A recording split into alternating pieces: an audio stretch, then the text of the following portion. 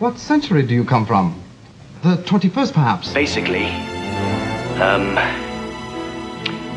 end of the world. Oh, the mission. You know, I really think you might. Here comes the drum! So here it comes, the sound of drums. Here come the drums, here come the drums. Dun, dun, dun, dun, dun, dun, dun, dun, dun, dun, dun, dun. Welcome, Sepultura Open, an ongoing quest to watch all of Doctor Who in random order. I'm Chris Taylor. And I'm Pete Paschal. We're a couple of guys who watch Doctor Who in random order. For many years. Yes, we're both journalists. We've written about it, among other things. And we want to take you on the journey randomly as we go through the whole series. Yes, we're both professional and amateur Doctor Who lovers. And professional randomers doing things randomly, too. So don't try it at home, guys. We know what we're doing with randomness. Yeah, we have our special randomizer here. Please do not try and build one at home. It's not a very safe device to have around children. Agreed. You don't want to step out your front door and be somewhere random. So. Yeah. Even more dangerous for pets, I understand. They already have the randomizers. You know, the cats and dogs. Already pretty random. So, yeah, they're very random. My cat is possibly the most random being on Earth. We like to joke that he teleports around the house. So, oh, nice. But he was just downstairs with me, and now he seems to be curled up with you. Wow. Interesting. Are you sure there aren't more than one of them? Or perhaps there has been temporal duplication. Cats are definitely quantum engines. I'm sure of it. But anyway, previously on Pull to Open, we were at the Sensorites. We were at one end of Doctor Whodom, and we had something of a struggle with that story, but we got through it. Honestly, we got through it for me the first time, and we TikToked it, and we did. It seems to have done well on TikTok, Pete. Yeah, people love the original TARDIS crew. That's what I'm finding on TikTok. Doesn't matter that it's black and white. Doesn't matter that it's 60s dialogue and morality. I think it's fun for that reason. In the same way that Mr. Ian Chesterton went viral for London 1965 a few years back on Twitch. There's something about watching the original TARDIS crew, and we talked about it. I did a little TikTok on it about when they're talking about what a journey it's been, and hey, Doctor, we did this is pretty awesome. We're becoming kind of a family and on a great adventure. It sounds cheesy, but it actually, like, you're feeling it, and I get it. If only it had been Ian's catchphrase, just announce at the beginning of every episode where they were in time. Censosphere, 28th century. Yeah, it's a little Ian's captain's log. Kicked it off every episode. Kind of glad they didn't do that, come to think of it. But yeah, the Sensorites was interesting and actually had some notable continuity for the first time in referencing old stories, but also talking about the Doctor and Susan's past and where they're from, starting to build this universe. And just to complete the segue, that's very much where we're at this week in terms of the Doctor Who universe, an adventure that really makes the whole thing feel bigger and like one adventure. Yeah, so it's very interesting to go from old Who, a very old Who, where we've been for the last couple of podcasts, and to zoom forward to the beginnings of New Who. Yeah, interesting. With the episode School Reunion. Which is funny, because I remember at the time it felt so like, when I saw it in 2006 or whenever it was, it's funny to think about it as early New Who now. You know what I mean? Like, it just felt like so novel and so cool and so new. And it's like, wow, it's 15 years ago this was broadcast. I do have a very special association with this particular episode because when my wife and I met in 2006, and she we met on a camp out, and then she came to stay at my house in San Francisco, and I suggested, big flirt that I am, that we watch Doctor Who, and she was up for that. She was up for that. She didn't run screaming, so she was definitely I know. Well, this is 2006, folks. Remember, she was a Doctor Who fan of the old school. I mean, nice. We still have the text that she sent me that kicked off our relationship. That was like, "Hey, I'm coming back now. Would love a couch, a cuddle? ? And Doctor Who." And wow. So yeah, we'll always remember that particular text. Did emojis exist yet? Probably not. You couldn't just punctuate that with a few this was on a flip phone. Oh, yeah. But I had to sort of immediately think, like, there were only 2 seasons at that point, or a season and a half, I think, is all I had. I had the downloads, and I was like, well, wow, what do I show her? Like, how do I make this an optimal experience for this quote-unquote date? And it had to be school reunion, because it's this marriage of old and new, the return of Sarah Jane. Everyone loves Sarah Jane. It's a nice, simple story. And I would say, for us, it was almost a better jumping on point than Rose. Yeah, I could see that. Yeah. I mean, especially if you're a super fan, you've already obviously been watching from the beginning. But if you've kind of just casual, and you're like, oh, I've heard of it, I don't know. Now I'm probably older and have different tastes. But this has a good mix. Like, it gives you someone you're presumably familiar with. I mean, there's a lot of old Who, and a lot of it doesn't have Sarah Jane, but she is the archetypical companion and was with, probably how many seasons? 4 or 5, something like that. So she was on for a while.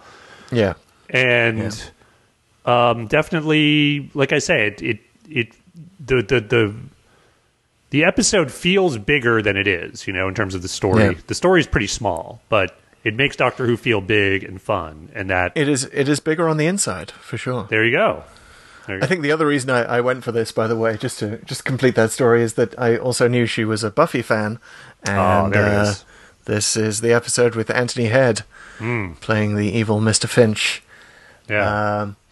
But we're getting ahead of ourselves. We should do our regular segments. We should. On recapping the story in question. Okay. TLDW. Yep.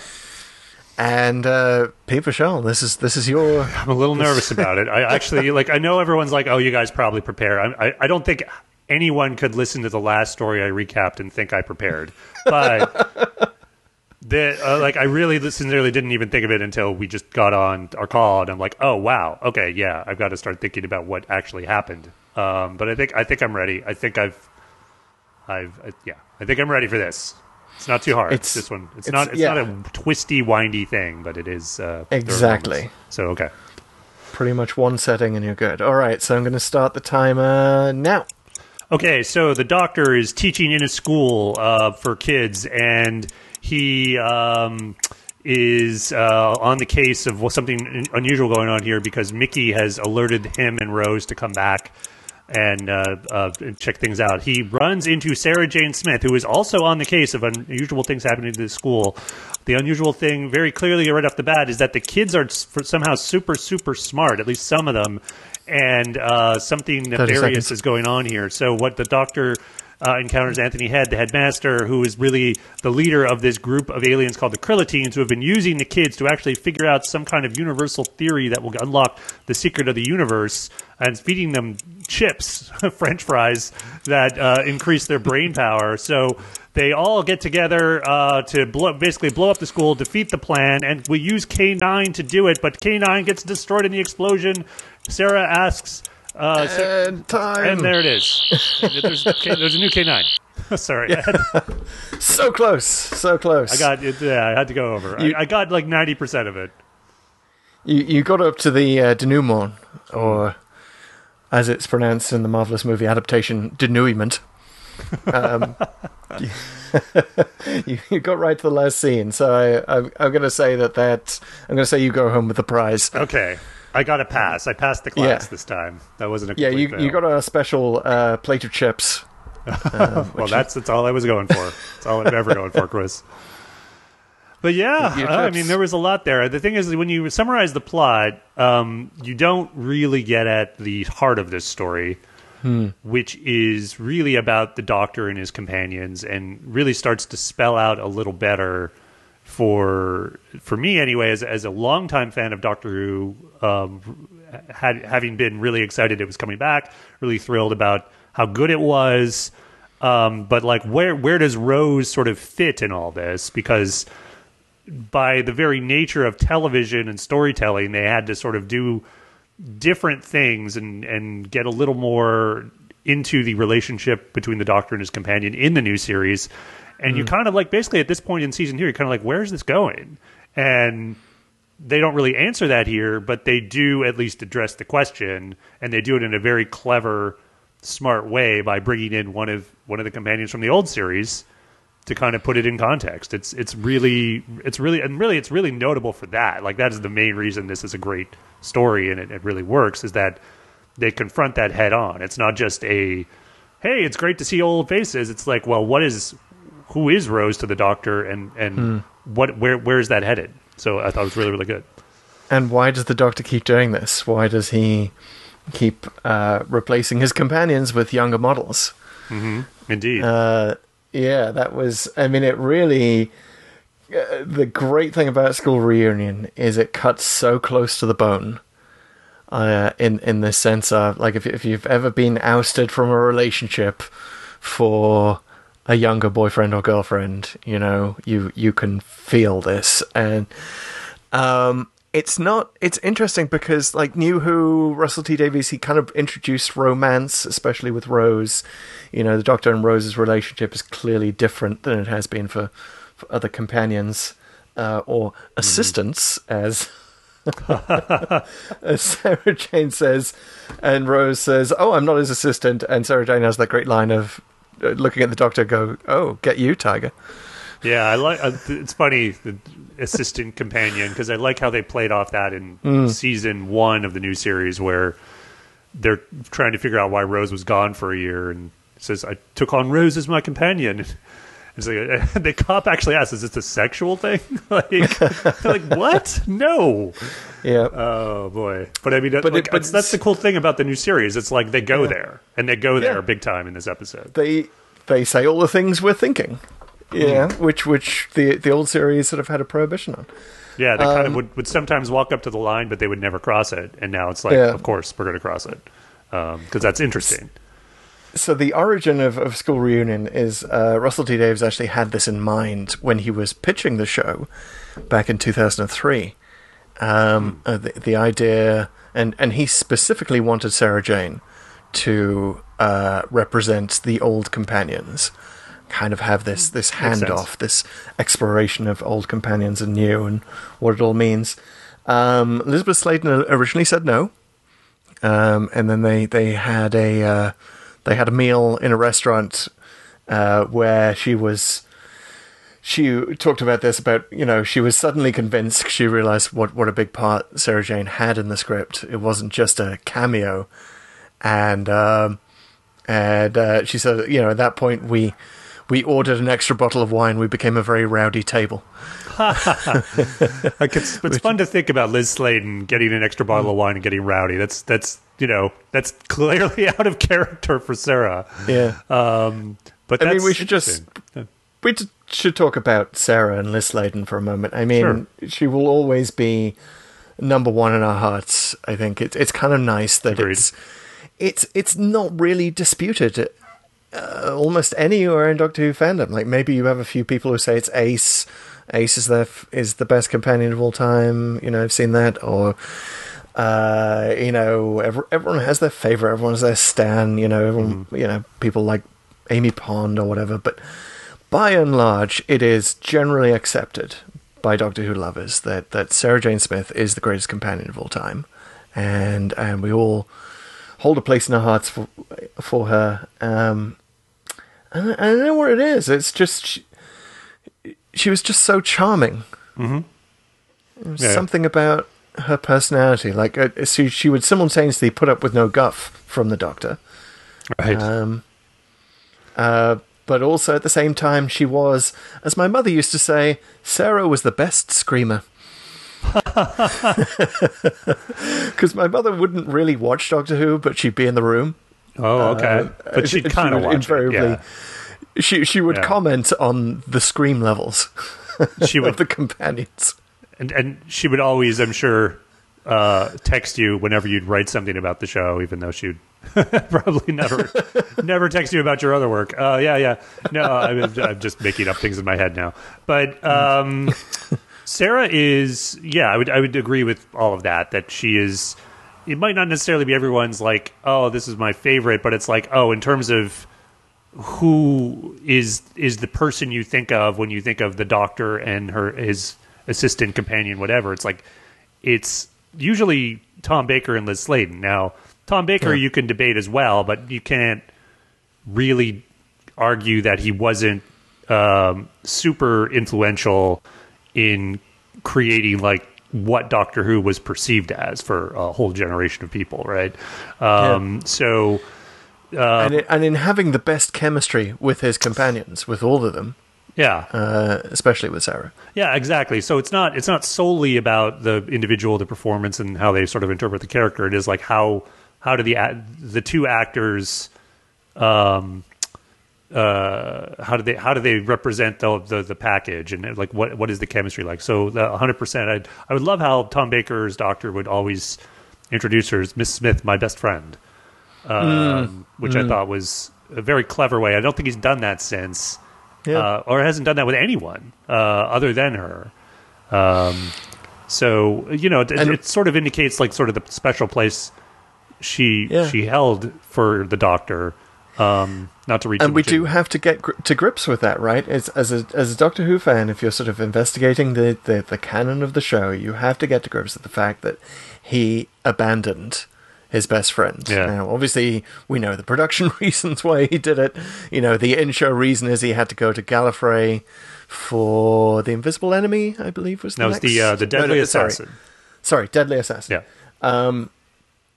And so he had to go and have a companion light episode, and leave Sarah Jane in what he thought was it Dudley or South Croydon?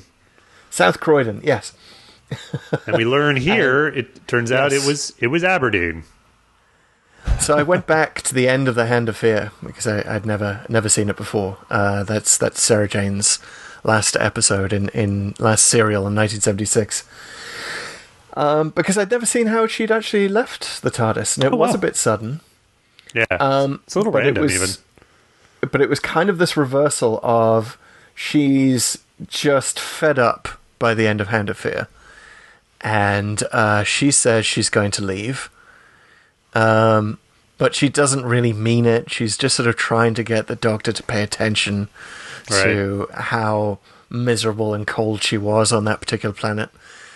And then the Doctor's like, oh no, actually I just got this message. You do have to go. And she's standing there oddly, with a tennis racket, a suitcase, I think like a cuddly toy, a plant. Wait, let me stop there for a second. With the tennis racket, like, was she playing space tennis? What are we talking about? Like, where was she using that tennis racket? Why did she bring that on the TARDIS? Maybe it's a souvenir somewhere. Maybe she went to like an old Wimbledon match and just got it bequeathed to her from Billie Jean King or something. That's the difference between New Who and Old Who, right there. Right, is in New Who you would have a line explaining why Sarah is carrying a tennis racket. In Old Who, it's just like, no, the costume designer just said, here, this is what looks like you might be carrying with your stuff on the TARDIS. So I'm taking my racket, Doctor. I'm out of here. And then she's actually not too. They don't hug, which is just unbearable. It's Britain in the 70s, so nobody hugs. Yeah. They don't even shake hands. Pre-hugging culture. Yeah, exactly. It's early COVID culture. Just sort of stay very distant, and then she walks out of the TARDIS whistling Daddy wouldn't buy me a Bow Wow. Says hello to a dog on the street, and that's it. Right. And remarks how the doctor blew it because it's not even South Croydon. And that's it until the 5 doctors. So this is the thing that where things get a little weird if you obviously keep up with continuity and you're a longtime fan. So the school reunion makes it sound like that is the very, like what you just described, is the very last time Sarah and Doctor saw each other. Now, there's been comic books, audio adventures, novels that have shown her meeting, I think, the 7th Doctor and maybe even the 8th. But those you can easily kind of dismiss as, well, that's just sort of the expanded universe.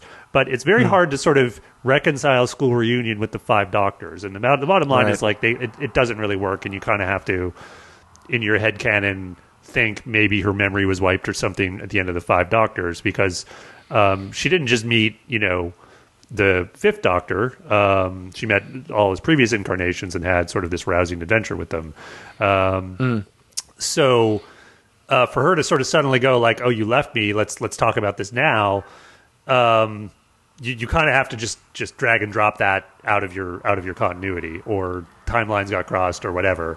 And you can do it, but it just sort of demonstrates how difficult it is to have anything work when you in a series with so much material.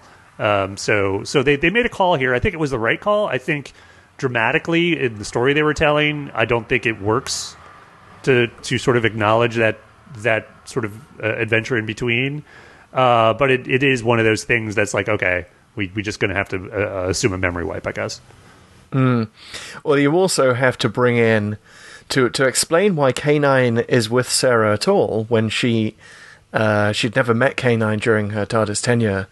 And K9 comes along in The Invisible Enemy, which we've covered many moons ago, right at the beginning of the pandemic. But then there's the brief spin-off from 1981. I remember it well, K9 and Company. Indeed, with one of the all-time best worst title sequences, I have to say. If you're listening to this, stop for a second, come back in a minute, look on YouTube. K9 and Company opening, watch it, have a great laugh, and come right back, because it is epic. Okay, I just had to throw that in there.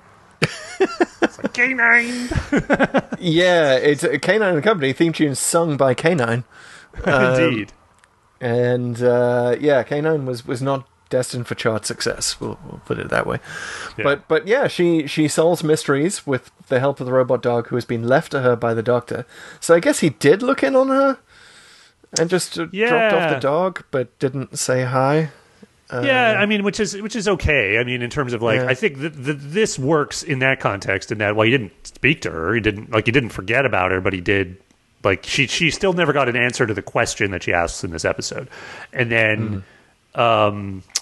What I found weird is that she's kind of driving around with K9 in her car, even though he hasn't worked in years, apparently, had a malfunction, and just kind of hoping he starts working again, I guess. And wherever she goes, it's a little weird that he's there, because I guess from a story standpoint, you don't want them driving all the way back to Sarah's house and then sort of figuring out what to do with him. That's just, it's just too long. But it is weird that she has him like with her.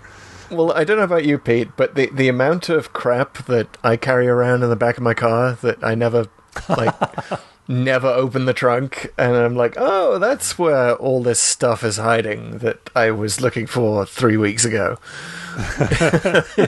So I can imagine that the robot, that the tin dog, as they call him in this, he's not actually made of tin, but fair enough. How do you know? Just hanging there. He might have some tin in there. I'm sure it's some future alloy. Tin is a very, very sophisticated metal in the 50th century. Indeed. We know this. But I love the subplot. We should talk about the subplot of K9 and Mickey. Yeah. Mickey Smith is in this episode, and it's kind of, let's leave aside Noel Clarke and issues with Noel Clarke for a moment. That could be a whole other podcast. Yeah, agreed. But let's just talk about Mickey Smith. And the realization that Mickey comes to in this episode is that he's the tin dog of the trio. Yeah, indeed. And yet the tin dog has his moment, and then that sort of inspires Mickey to say, "Hey, I want to join you. I want to come along the TARDIS."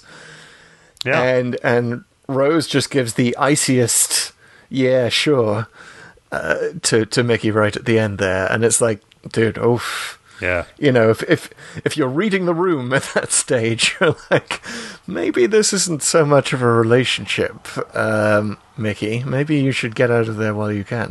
True, but it's absolutely like that, and it's played brilliantly by them both. I think it really, really works. And you're just like, especially because he's kind of like rubbing salt into the doctor's wound when Rose and Sarah pick up on their sort of parallel lives at sort of different points in the doctor's experience, and get very, very sort of catty to each other at first. And he makes fun of it like, it's the every man's nightmare, the misses and the X. The misses and the X. Oh, it's such a good line. It's one of the best LOL moments in the whole series, really. And it just so perfectly describes what's going on there. Yeah, that Mickey has so many great lines like that, and the Tin Dog are like the funniest moments in the whole episode, and they're both Mickey's. They're both his. Yeah. So it's kind of Mickey's coming out episode. K9 has. I love how they deal with the sort of the fact that K9 was not always like the most sophisticated of robots ever seen. It's very disco. On Doctor Who, Rose says. He's the disco dog.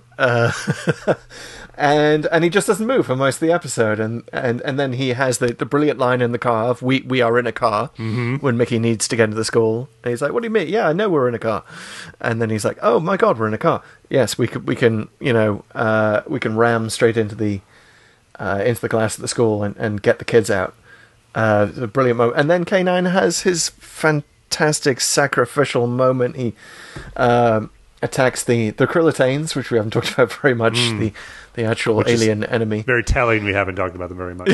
But, he blasts the brain liquid that they've been using with the chips, I guess, which is sort of oily, and just sets off a whole explosion, and the school explodes after all the kids have been evacuated, of course, but. There's a lot of violence to the school in this episode, and I did really like the moment where the kids are all just like cheering, "Yeah, the school's blown up." I mean, it's just so real, I mean, like, even though there's sort of a Hogwarts feel to this school with all the kids doing their computery stuff with green glows and sinister stuff going on and all their uniforms, it all feels very Harry Potter. The idea that that affinity toward a school that, say, the kids in Harry Potter have doesn't really mirror reality very much, and the idea it's much more real that all these kids see the school blow up and are just like, yeah. I mean, they really should have started playing "Schools Out" by Alice Cooper at that point. Oh wow, that would have been amazing. School's been blown to pieces, because that is like, you've got two traditions of school in British culture and British pop culture. You've got the private school, which is Hogwartsy, and the masters are kind of assholes, but you're all together in your boarding school and you have adventures, or it's like a crappy comprehensive school and it's rough and tough, and there's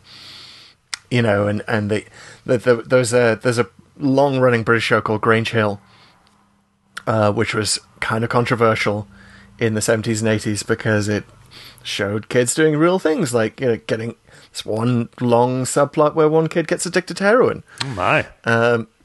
Which the cast of Grange Hill then did a charity record called "Just Say No," because of that.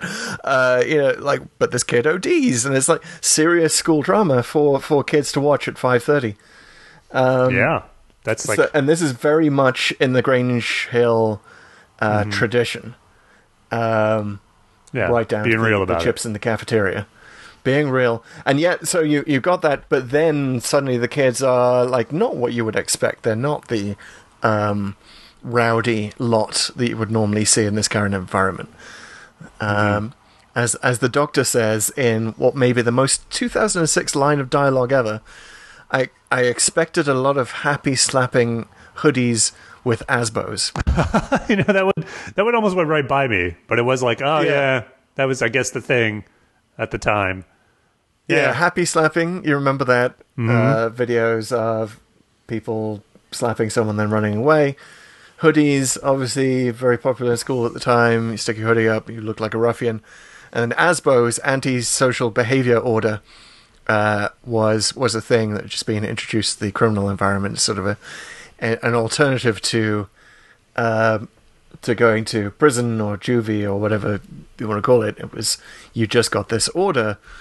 Well, I'm glad you looked up all that stuff, because all I caught was the happy slapping, which was definitely a thing. But I feel like it's funny, like the timing of these things, like could have easily been Tide Pods a few years later, or whatever. And there's I actually kind of quite enjoy some of the references that made at the time. I'm not sure if they'd land quite the same way. I know there's a funny bit a season later where the Doctor makes fun of Martha and Jack gossiping about him, and he says, "Oh, you guys are blogging now, or what's the deal?" Yes, we're here at the end of the universe, and you guys are just standing around blogging.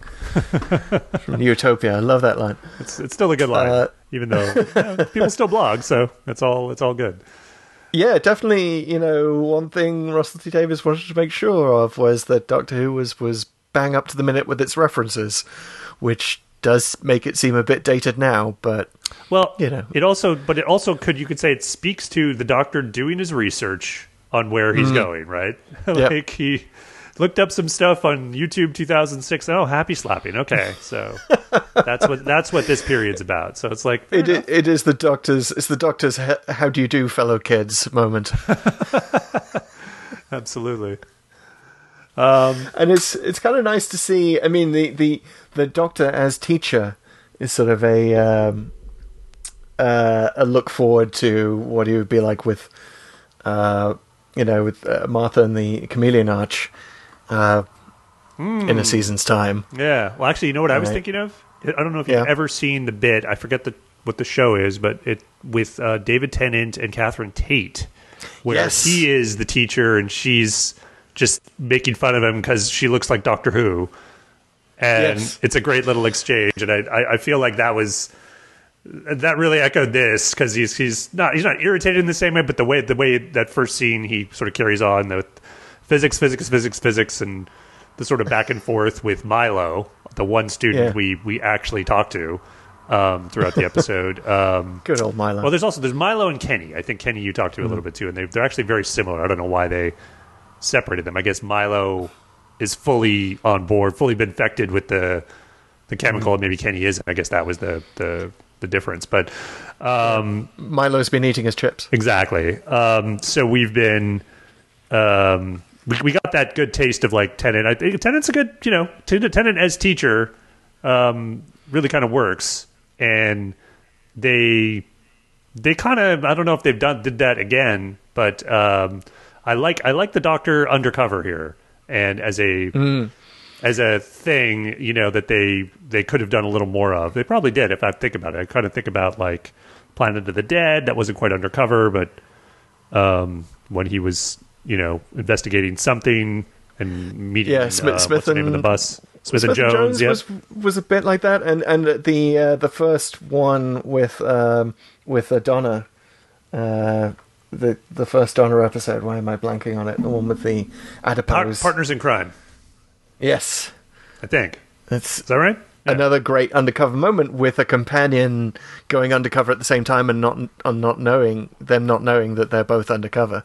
What are the chances? The same thing, right? So that plot was definitely recycled from this, but just done brilliantly and differently each time.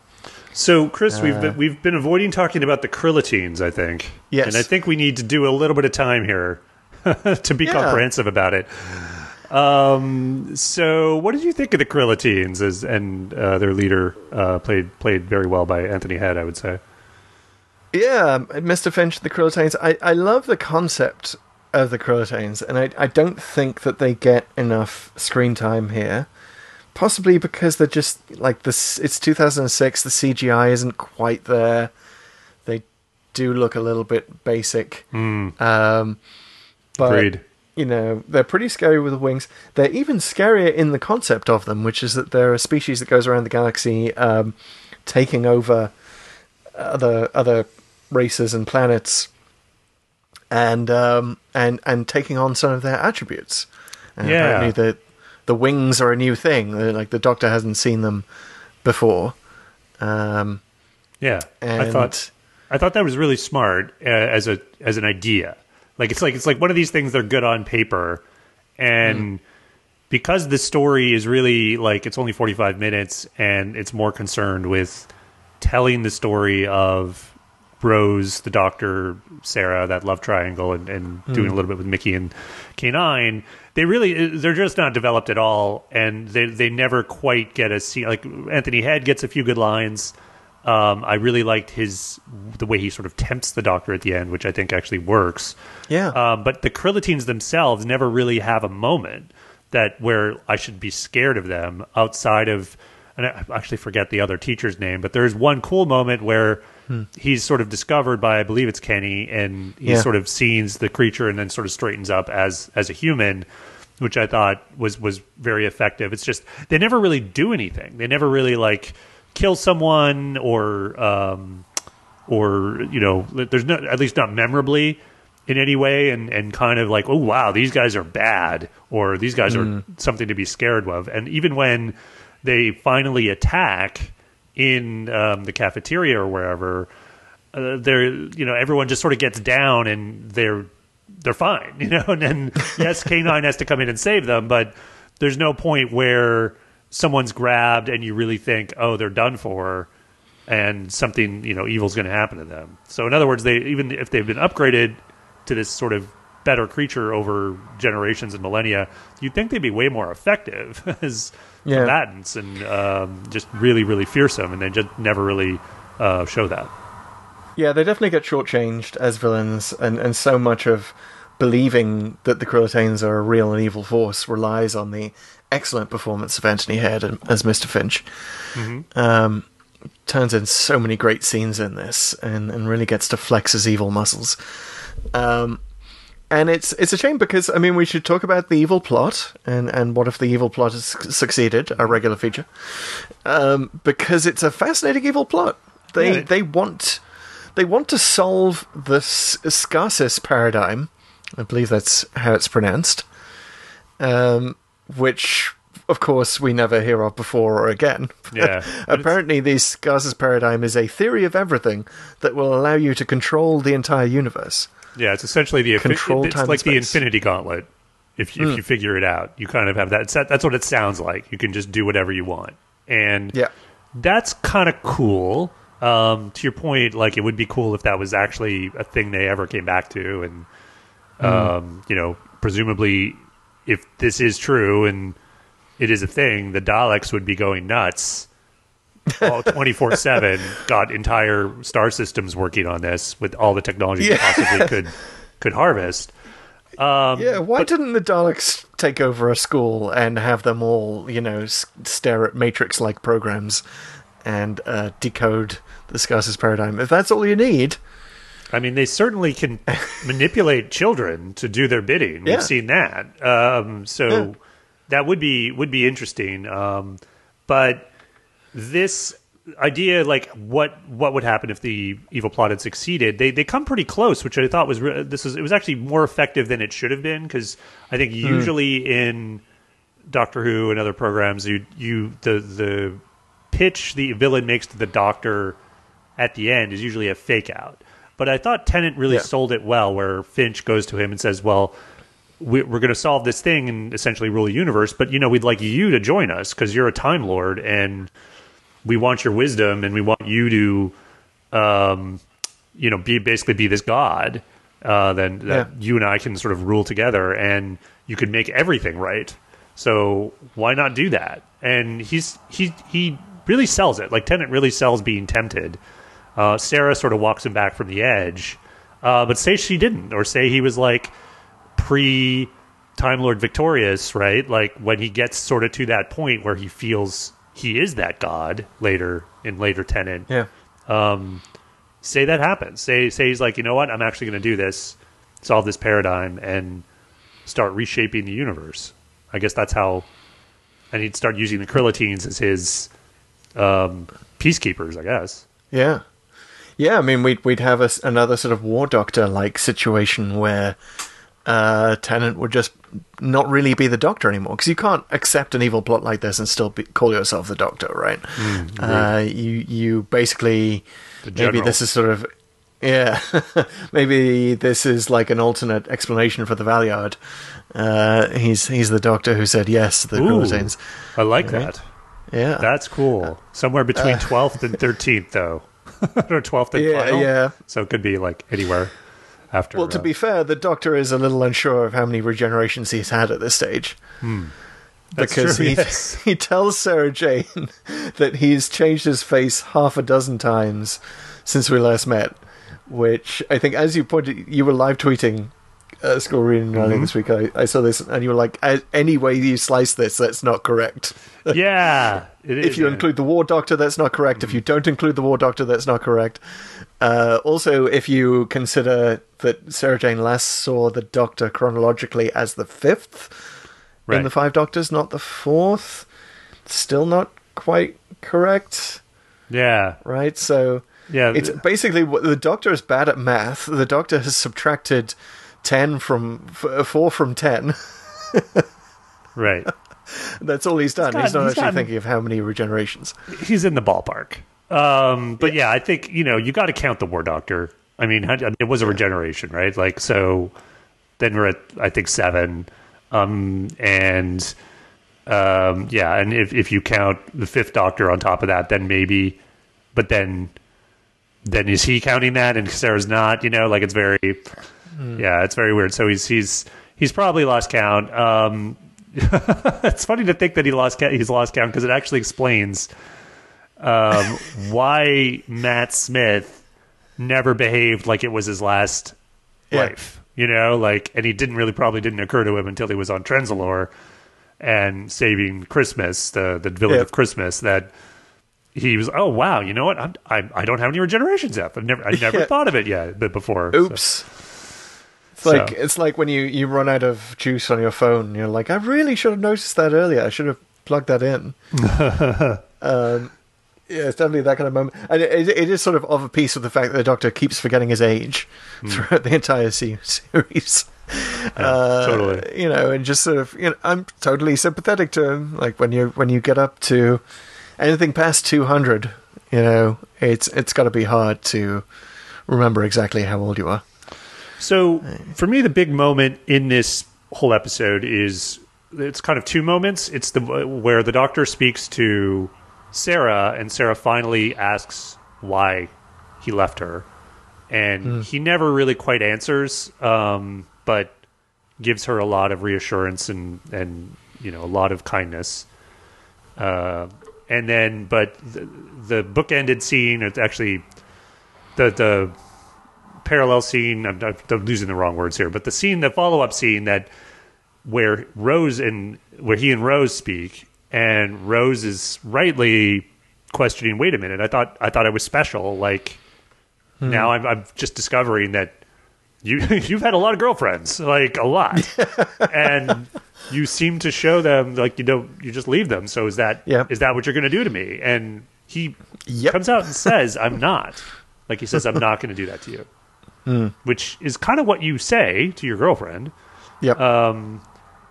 But it's interesting that she gets the answer that Sarah was asking for, which is like, because she asked why do you do this, and he's like, well, I'm a Time Lord, I keep regenerating, and I can never grow old with you, even if you want to grow old with me. And that's the curse, and it's a pretty good answer. What did you think? It's definitely the Doctor's Who Wants to Live Forever moment. If you're familiar with Highlander. Oh, I am. Oh God, love that movie. And that whole scene where the wife of the main character grows old while he stays the same age, and that was indelibly imprinted onto me at an early age, whatever Highlander was, 86. And that definitely recurred with this. And you can see it in one of the best things about Tennant, one of the best pieces of acting Tennant does, is the face of sadness that has like the depth of a universe of sadness within him, where he just sort of looks like the famous gif of him in the rain. Yes. Just looking sad. It's a GIF, by the way. And it's... Yes. It's a GIF. Let's... I'm just trying to ignite our fan base. Yes, please write in and tell us which you think it is. We think this might be a controversial question. Yeah, but he does that same look of ineffable sadness when he looks at Sarah Jane. And there's sort of, there's like a slight shake of the head and just sad puppy dog face. Yeah. But it's a sad face of wisdom. Yes, agreed. Right? It's got so much depth to it.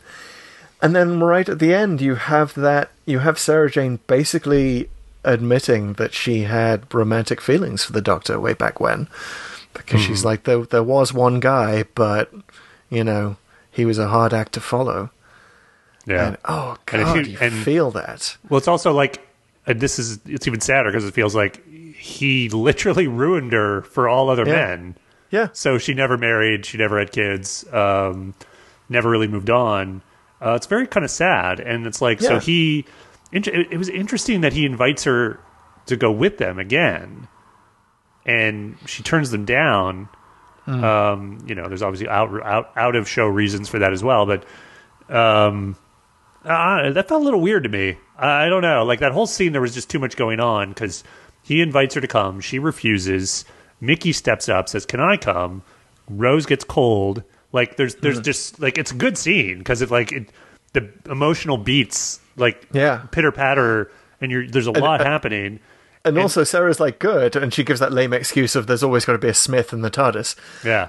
But really, it's kind of like, no, Doctor, you need to deal with this situation that you've created, where you've got a girlfriend and you're not really admitting it, and the girlfriend's got a boyfriend, and none of you are really dealing with this situation. Yeah. So she sort of, she saddles them with a chaperone, but also makes them deal with their shit. It's kind of a genius move from Sarah Jane. But yeah, the out of show reason being that the Sarah Jane adventures are about to start. It was announced, I think the same year that School Reunion was broadcast, that she would get her own spin-off. And of course she would travel in the TARDIS again, as we know, at the Stolen Earth. Journey's End. Yep. And so it's definitely not the end for Sarah Jane. Yeah. But Sorry. I just like that she gets an ending where she gets to be in control somewhat. Yeah. She gets to get her own back on the Doctor. But yeah, I sort of picture, this question of Sarah just kind of, mooning around, being spoiled for all other men after traveling with the Doctor. Like if it wasn't the 70s or 80s, unit dating aficionados, if it was like the Facebook era, you could sort of imagine Sarah scrolling through Facebook and like seeing the Doctor in Paris with Romana. just like Facebook stalking him. Like, oh, so you're going to Paris with your new Time Lord girlfriend? Throwing some dagger emojis his way. I mean, like, totally. Yeah, it's interesting. And you could never really move on from that, knowing that he's still out there. Yeah, exactly. And it doesn't speak all that well of like how she's been doing the past 20, 30 years, which is unfortunate. But it is even though she refuses to come at the end, as you've mentioned, this is the official opening of the door on Sarah back in this universe, and which gets realized through the Sarah Jane adventures, her subsequent appearances on the show with Journey's End and Stolen Earth, and so it sort of becomes why this is such a big notable moment in the whole Doctor Who universe is it officially sort of expands the universe by acknowledging the old universe, it steps forward and expands what the show and the franchise was going to become.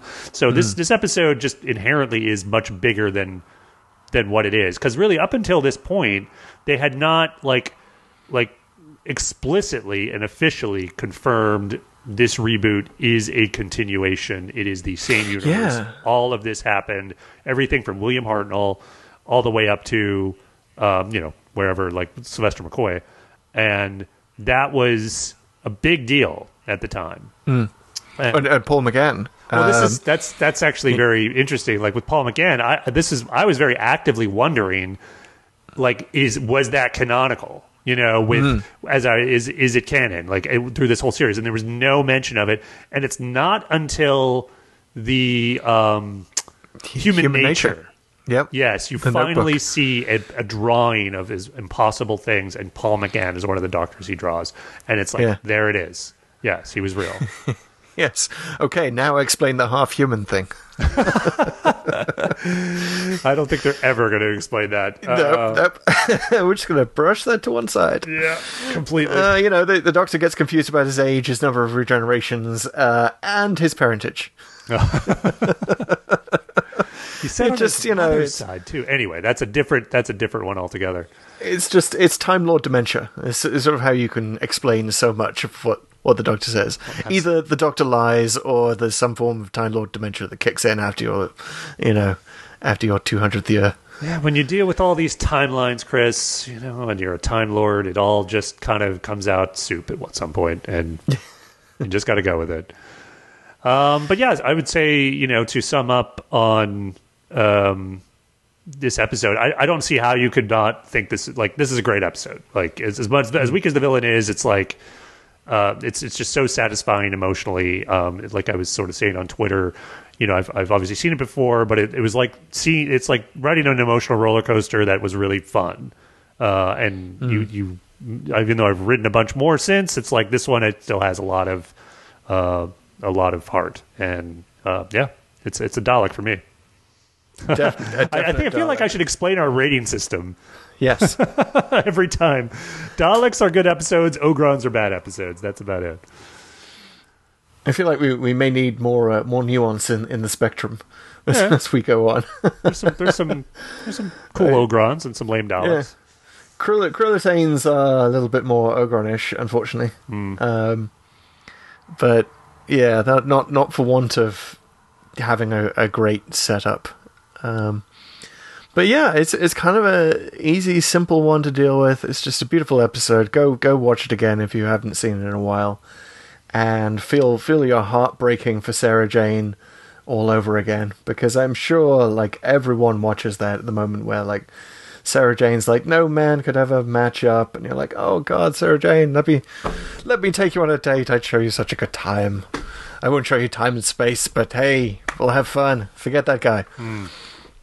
Oh, can I just say one thing about the denouement? Yes. When there's the new K9, like the TARDIS disappears, and hey, here's a new K9. That to me like lands. As much as it's satisfying, it doesn't work. Like, I mean, I think it flies completely in the face of if you think about it at all, like everything they were just trying to give depth to, which is that you can't just replace people and expect there to be no consequences. And yet, then they just do that. We're just going to replace this, and that old K9 was great, but we could always just crank another one off the assembly line, and it's all good. It does give her a chance to repeat the line about, he does that. He does replace you with a new model. Yeah. Which is nice and bittersweet. But yeah, I'm not quite sure of the physics of how it works. Like, was K9 inside the TARDIS? Was he behind the TARDIS the whole time? Is this sort of the equivalent of the Doctor hiding a present behind his back the whole time? Yeah, I think it's like the Doctor can either slap something on an object and not dematerialize with it, or just designate that object as like, you're not going to. The TARDIS is going to leave, but it's not going to take this with you. He does that with individuals a lot. And yeah, it's that was okay. I don't think it was right behind. I think it was inside, and he just was like, it was in some other room. And does he just? I mean, did he spend hours and nights working on it, or did he just like tell the TARDIS, "Hey, I want another K9"? And it spits it out like it's a sonic screwdriver. Well, he is a Time Lord. He can spend all the time he wants in the future building it, and then just bring it right back, right? I'm going to nip forward to the 50th century, grab another robot dog, pretend it's canine. It's the equivalent of getting another goldfish for your kid. Well, that's a good question. Does it have all the memories of the previous canine? It seems to. So I guess his memory goes to the cloud somewhere? Maybe. Yeah, we definitely need these questions answering. I recently read the marvelous Kazuo Ishiguro's new book, Clara and the Sun, which is very much in the line of Never Let Me Go, if you've ever seen that or read that book. His last dip into science fiction. And Clara and the Sun is about a robot, or they're called AF, artificial friends, in the book. And they're AF as AF. They are AF as AF. That didn't another as in there, but you know what I mean. Doesn't work either way. Any way you slice it, it doesn't work. Anyway, yeah, no, I mean, I definitely chuckled at the AF acronym when it first shows up in the book, but it's super sinister, and it gets at a lot of this question of like what is robot consciousness, right? And it's sort of slowly revealed throughout the book like what this robot actually is, and what it has been bought for, and like what is the family's purpose in buying it. And what does she, Clara the robot, believe? And it's beautiful and feels very Doctor Who-ish in a lot of ways. So, that sounds very Ex Machina. Yes, you've seen that. Yeah, definitely in that vein, but like revealing even less information. Right? Okay. Holding a lot more back until the end, which manages to make it super super sinister. So yeah, I'm not just going to buy the Doctor's assurance that this is the same dog. I am not the Doctor's 5-year-old child. This is not a goldfish, and I call bullshit on the Canine Mark IV or whichever one this is supposed to be. Yeah, there could be some trouble in the future.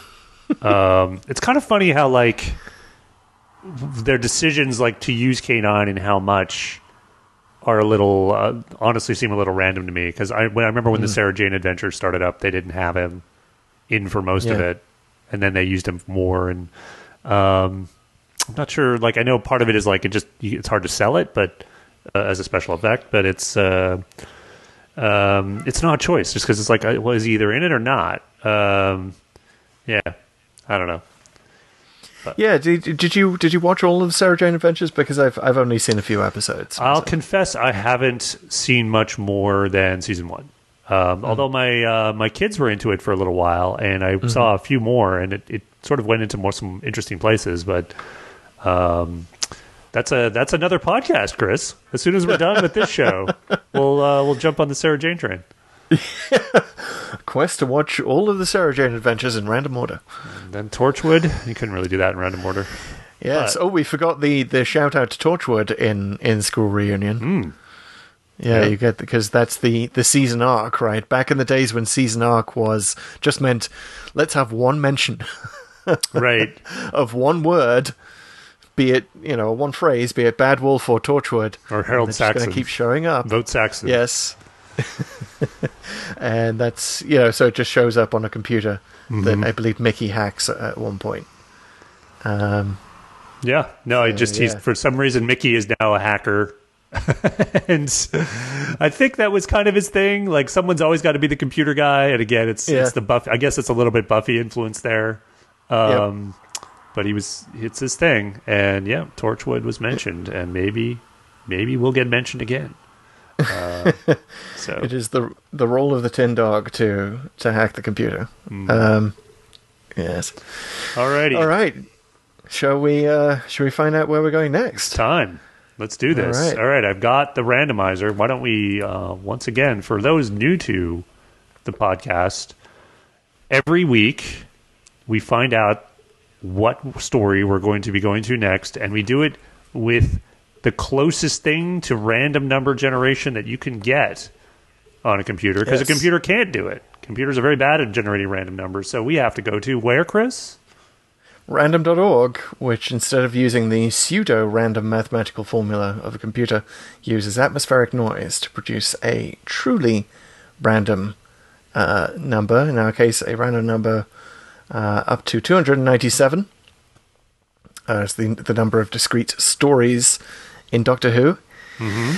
And you've got the spreadsheet of stories open. I've got random.org. But the spreadsheet starts at 2, right? So we're going to go between 2 and 298, even though there are 207 stories. We should probably fix that at some point. rather like the TARDIS and its chameleon circuit. It's a bit off. Yeah, but it's a bit off. We should get around to fixing it. I like our quirks. Yeah. All right, let's find out. We can always say that number 1 is like the original pilot episode version of an Unearthly Child. Yeah.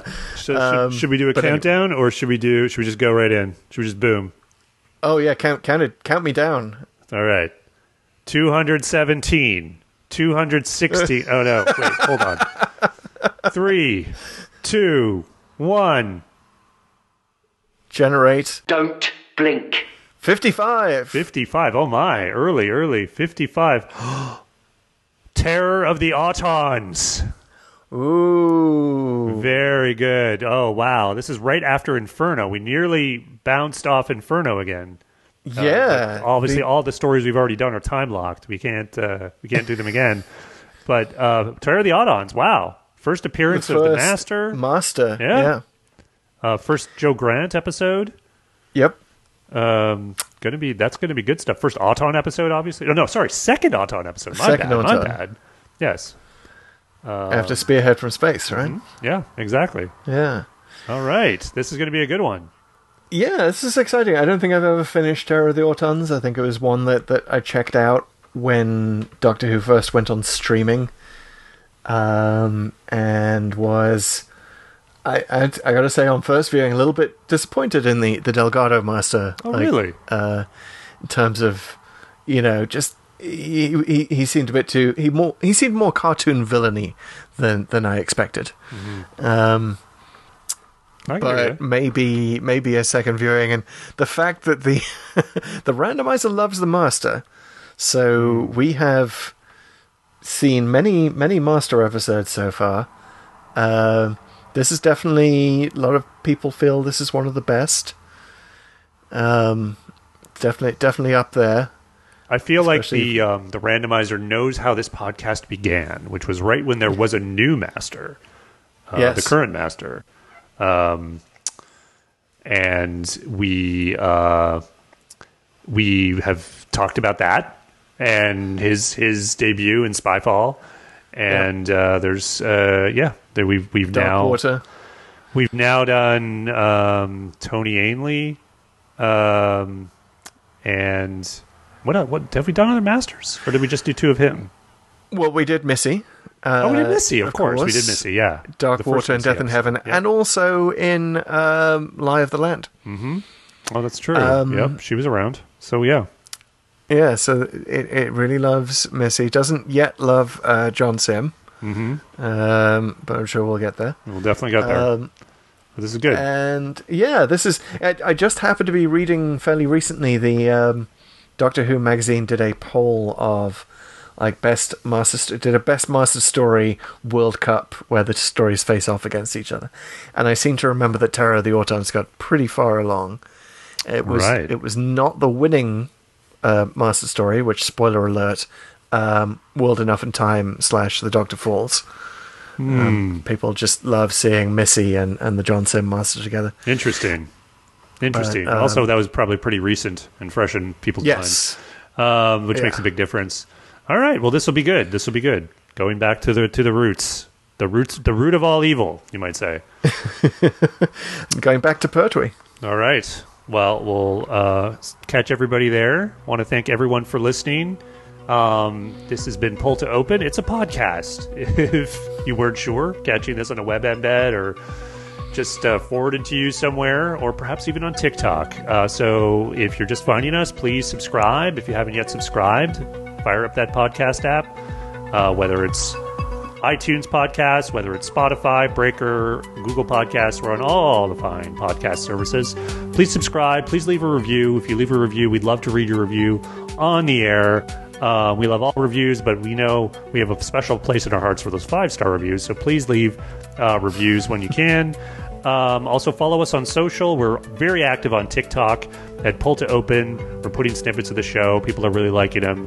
We're also live tweeting our viewings of all of our episodes on Twitter, so check that out. It's Pull to Open 63 is our handle, and we're also putting some stuff up on Instagram. Indeed, and you can find me at FutureBoy on Twitter, where I tend to tweet a lot. And you are Pete Bichelle on Twitter. I am. And we are Pull to Open. We are Pull to Open, and we will see you all next time.